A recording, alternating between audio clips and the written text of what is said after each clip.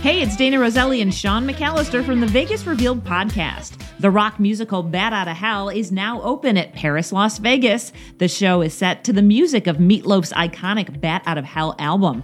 I saw the show and have all the details coming up in this week's podcast. That's a great theater, too. Welcome to Bat Out of Hell. Well, if you grew up with the music of the 90s, then the When We Were Young festival is for you. The single-day concert returns to Las Vegas next year with a lineup that includes Green Day, Blink-182, and Simple Plan. Tickets are available now, but the festival isn't until October of 2023.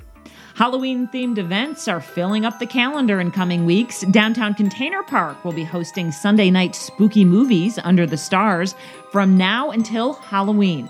They'll be showing Addams Family, Nightmare Before Christmas, and Beetlejuice. There will also be Zumba classes and trick-or-treating around the park. Lots for the family this time of year. Well, classic rock band Foreigner returns to the Strip with a headlining residency at the Venetian Resort. Newly announced shows will be held at the end of March and early April of 2023. You can get your tickets now.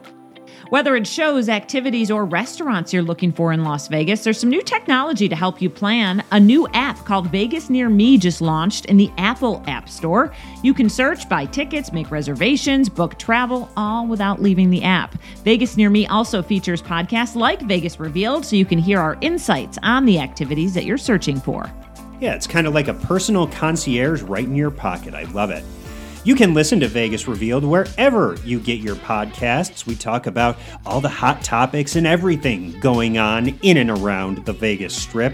And check out our entertainment reports online at highwayradio.com.